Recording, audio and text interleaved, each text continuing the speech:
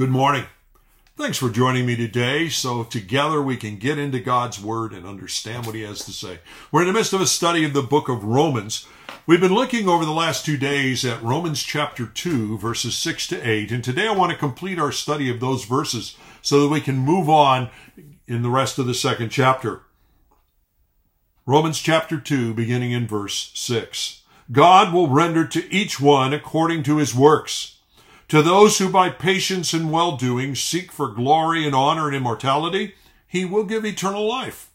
But to those who are self-seeking, who do not obey the truth, but obey unrighteousness, there will be wrath and there will be fury. We've been looking at the end of this first chapter of Romans, now into the second chapter of Romans, at this indisputable fact from the Word of God. All people need the gospel. All people need the gospel because all people are lost. People may vary from one another in how morally degenerate a life they're living, but they don't differ from one another in the fact that all have sinned and come short of the glory of God. All needing that gospel, that power unto salvation that Romans 1:16 told us is inherent in the gospel of the Lord Jesus Christ.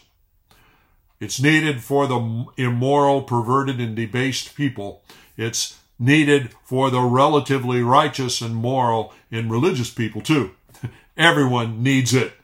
Why? Well, as we're seeing in these verses 6 to 8, God promises to deal with each person on the basis of their efforts and works. God knows everything there is to know about every person. He knows everything about us in terms of our actions, our thoughts, our words, even the words that we would have said but didn't say. He knows everything about us. And the scripture tells us that one sin in the life of an individual is enough to separate them from a holy, righteous, and just God. The Garden of Eden, chapter 3 of Genesis, underscores that fact. One sin, and Adam and Eve could no longer be in the garden, cast out. There's no curve in the way God deals with humanity. How we rank against other people is not the issue. It's how we rank before a holy and righteous God. That's the issue. Are we righteous and holy? Have we not sinned or have we sinned? That's the issue. And the fact of the matter is, from the beginning of human history, Adam, on up through the current day, only one person in human history has lived a life that would save them on the basis of works. And that is the Lord Jesus Christ, who is righteous in every way, perfect in every way, holy in every way. He's the one who came and who lived and who died and who rose again to solve the human dilemma that all of us are under. Now, moving forward in these verses, he says, but for those who are self-seeking, verse 8, who don't obey the truth, but obey unrighteousness, there will be wrath and fury. Listen, everyone has to appear before God. It's appointed unto man once to die, and after that to face judgment, as Hebrews 9 makes plain to us. All have to stand before God. The difference is going to be how we stand before God. And God promises in this verse, and not only here, that there will be wrath and fury for everyone who fails his criteria for judgment. And what was that criteria? Well, we've been talking about it. To have lived a perfect life, to be free of sin, to have never stumbled. If we have stumbled, if we are no longer righteous but now a sinner, independent of how bad we're sinning, if we are a sinner and no longer righteous, then God says what lies ahead of you is not eternal life, not coming to heaven if you die. What lies ahead of you is wrath and fury. Back earlier in the second chapter in verse 5, it says, but because of your hard and impenitent heart, you're storing up wrath for yourself on the day of wrath when God's righteous judgment will be revealed. And the fact of the matter is, everyone who's ever lived has a hard and unrepentant heart, impenitent to some degree. because everyone who's ever lived has broken the greatest of the commandments. They do not love the Lord their God with all of their heart, all of their soul, all of their mind, all of their strength. They vary from one another in how much they don't, but no one does it perfectly.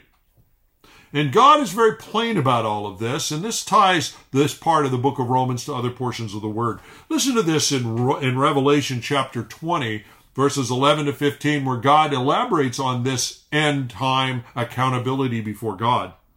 He says, "Then I saw a great white throne and him who was seated on it. And from his presence earth and sky fled away, and no place was found for them. And then I saw the dead, great and small, standing before that throne. And the books were opened. And then another book was opened, which was the book of life. And the dead were judged by what was written in the books, according to what they had done. And the sea gave up the dead who were in it. Death and Hades gave up the dead who were in them. And they were judged, each one of them, according to what they had done. Then death and Hades were thrown into the lake of fire. This is the second death, the lake of fire. And if anyone's name was not found written in the book of life, he was thrown into the lake of fire too." The books will be opened. Every thought and intent of the heart, every word, every deed will be revealed before God for you and for me. That's the truth. And the question is, what will the books reveal about your life in that day? What will the books reveal when everything that you've ever done and ever thought and ever said is actually made plain, put up as evidence in that judgment before God? Hebrews chapter 4 verse 13 says, "And no creature is hidden from his sight, but all are naked and exposed to the eyes of him to whom we must give account." That's the human reality. We must give account to him. All of us. So let me pose some questions. Did you ever break the greatest commandment?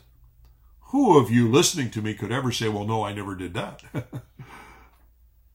Were you ever ungodly and suppressed the truth, which is how the picture at the end of chapter 1 of Romans was indicting humanity, ungodly suppressors of the truth? Did you ever in a situation choose not to honor or thank God in your life? Here's another question. Was there ever a time in your life where you were immoral or perhaps perverted sexuality-wise? Debased in your thinking and actions? Was there ever a time? Were you, using the terminology here in verse 8, were you ever self-seeking instead of well-doing? In other words, living for yourself, doing what you wanted to do instead of doing what God has commanded for us to do? Is that ever true? Did you ever choose to disobey the truth? As verse 8 puts it, they do not obey the truth. What's that about? You see what God has to say in his word, and you choose in your mind and in your heart, I will not obey it. I'm going to do what God says not to do. Were you ever guilty of obeying unrighteousness?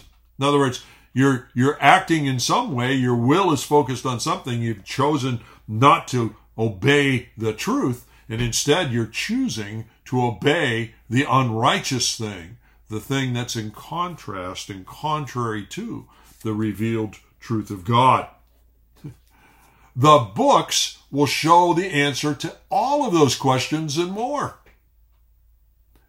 Here's the conclusion. No one has any hope of eternal life, heaven, being in the presence of the Lord. No one has any hope if they're counting on the books to justify them. If they're counting on the books to show to God that they're good enough to be accepted into heaven and to be with him. No one has any hope to be right with God based on the books. God shows no partiality in judgment. everything is revealed, and no one will stand righteous before him because all are sinners. That's the reason everyone needs that gospel that Paul told us back in verse 16 of the first chapter is the power of God unto salvation to everyone who believes. We all need the gospel because there's no hope apart from it. Well, join me next time as we continue to study more now of the book of Romans. God bless.